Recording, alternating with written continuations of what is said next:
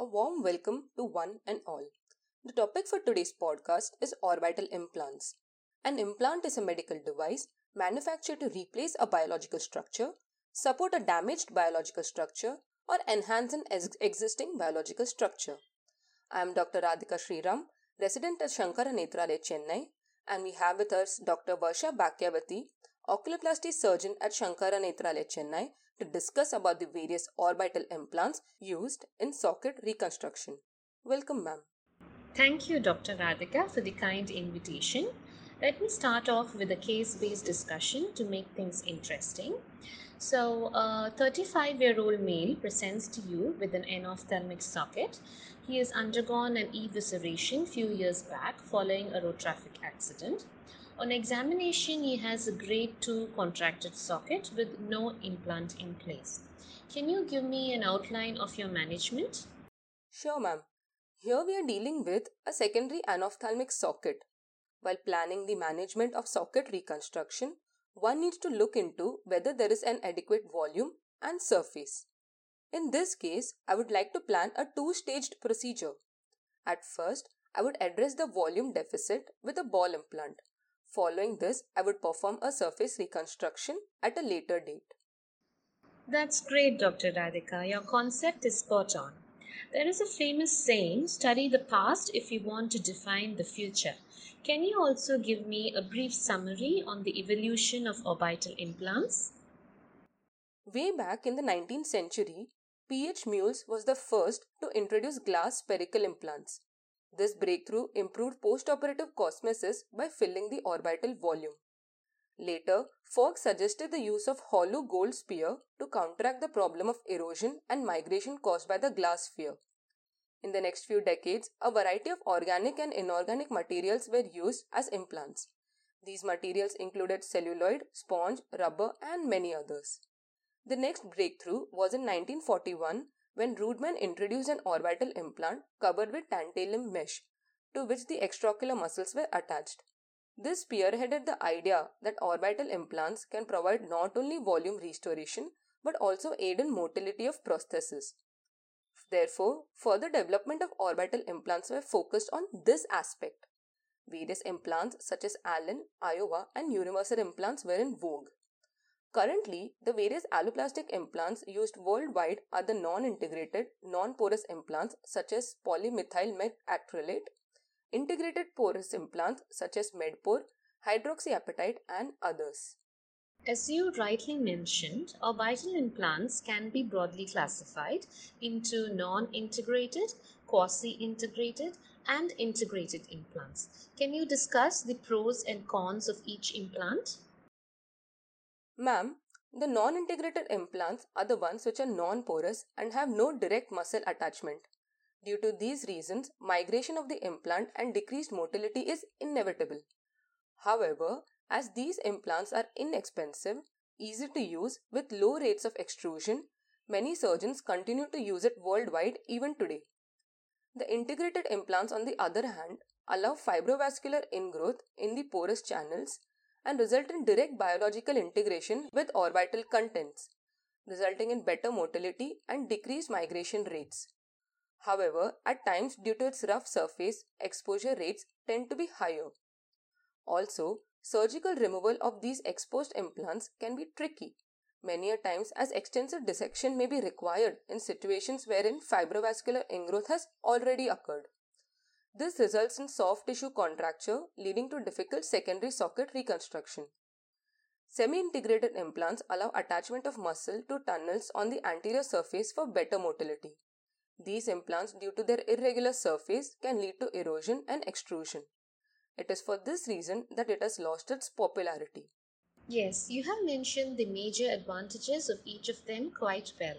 Among the two non integrated implants, that is polymethyl methacrylate and silicone implants, which material would you prefer in this case and why? I would surely opt for a PMMA over silicone, as silicone implants tend to form a pseudocapsule around it, leading to higher rates of implant infection and migration. PMMA has the advantage of being cost effective with lower rates of extrusion. However, the disadvantage being decreased motility of ocular prosthesis and implant migration when compared to integrated implants does exist. Now, in integrated implants, we have three options, namely hydroxyapatite, porous polyethylene, and aluminium oxide. Would you please familiarize us with these? Firstly, hydroxyapatite is a porous biocompatible orbital implant with a chemical and porous structure similar to human bony tissue. There is fibrovascular ingrowth, making it more fixed and resistant to migration. The extraocular muscles can also be attached to the implant. They may be natural or synthetic in nature. Though it sounds too good to be true, there are downsides to this implant as well. It is quite expensive with more tendency to expose and extrude due to its rough surface. Therefore, one prefers to wrap the implant with materials such as sclera, fascia lata, vicryl mesh, and others to combat this problem. Secondly, the porous polyethylene, that is Medpore, is again a biocompatible implant with a relatively smoother surface. It is easier to implant and there is less rate of implant exposure. Several modifications to the Medpore implant have been made. For example, the Medpore quad implants with four mounts located anteriorly for better motility, the smooth surface tunnel implant, the conical shaped Medpore implant, and many others. Thirdly, the aluminum oxide is a bio-integrated bioceramic porous implant which is light-weighted, smooth-surfaced with lower exposure rate. A protein coat that forms after insertion makes it inert. This inert nature is potentially a critical advantage in minimizing the socket inflammation. Composite implants constituted by multiple materials are also available. Example, the AlphaSphere, Duret, and others. Can you explain what you know about pegging, Dr. Radhika?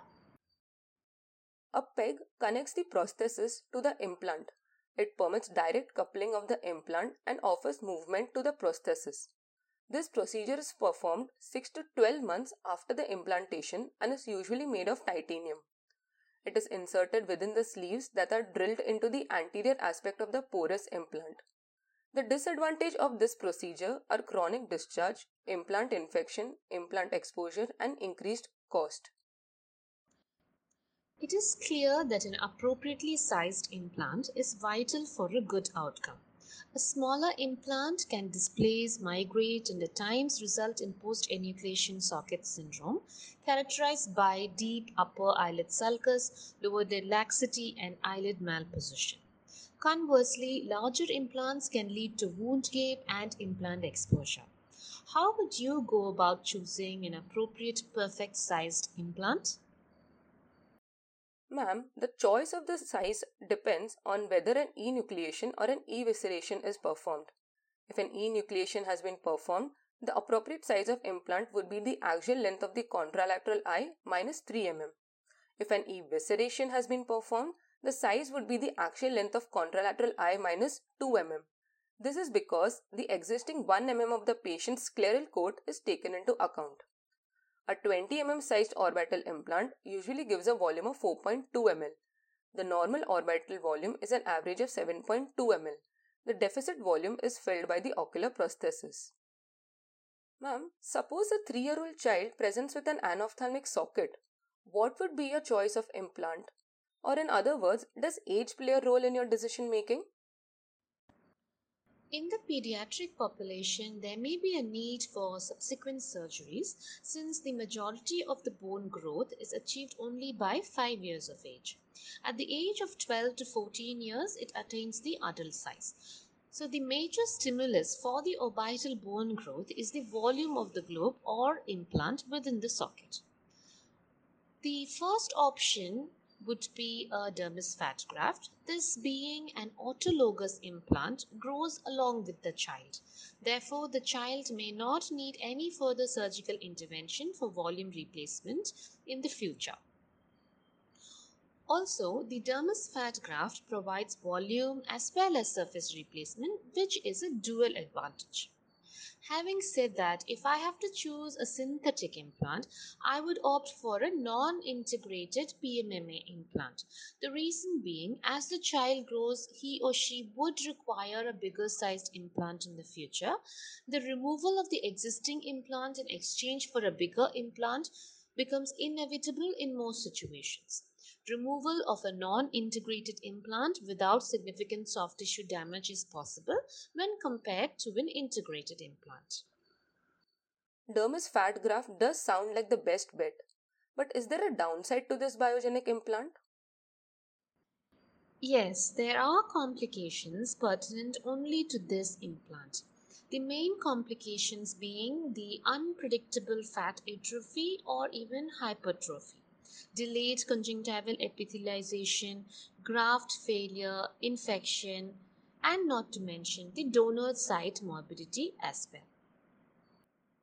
Ma'am, what are your comments on expandable orbital implants? As the name suggests, these implants have the capacity to enlarge, example being hydrogel sphere or pellets. It is used for volume augmentation, especially in children, as it stimulates the orbital growth constantly. It can swell up to 12 times the full effect occurring at about 6 months. Dr. Radhika, can you discuss the possible complications of orbital implants and how one could avoid it? Some of the complications include infection, granuloma formation, cyst formation, implant exposure, extrusion, migration, and socket contracture or expansion. The successful outcome of volume replacement depends primarily on the case selection, meticulous surgery, and the right choice of implant. Last but not the least, can you describe the features of an ideal implant in short? Sure, ma'am.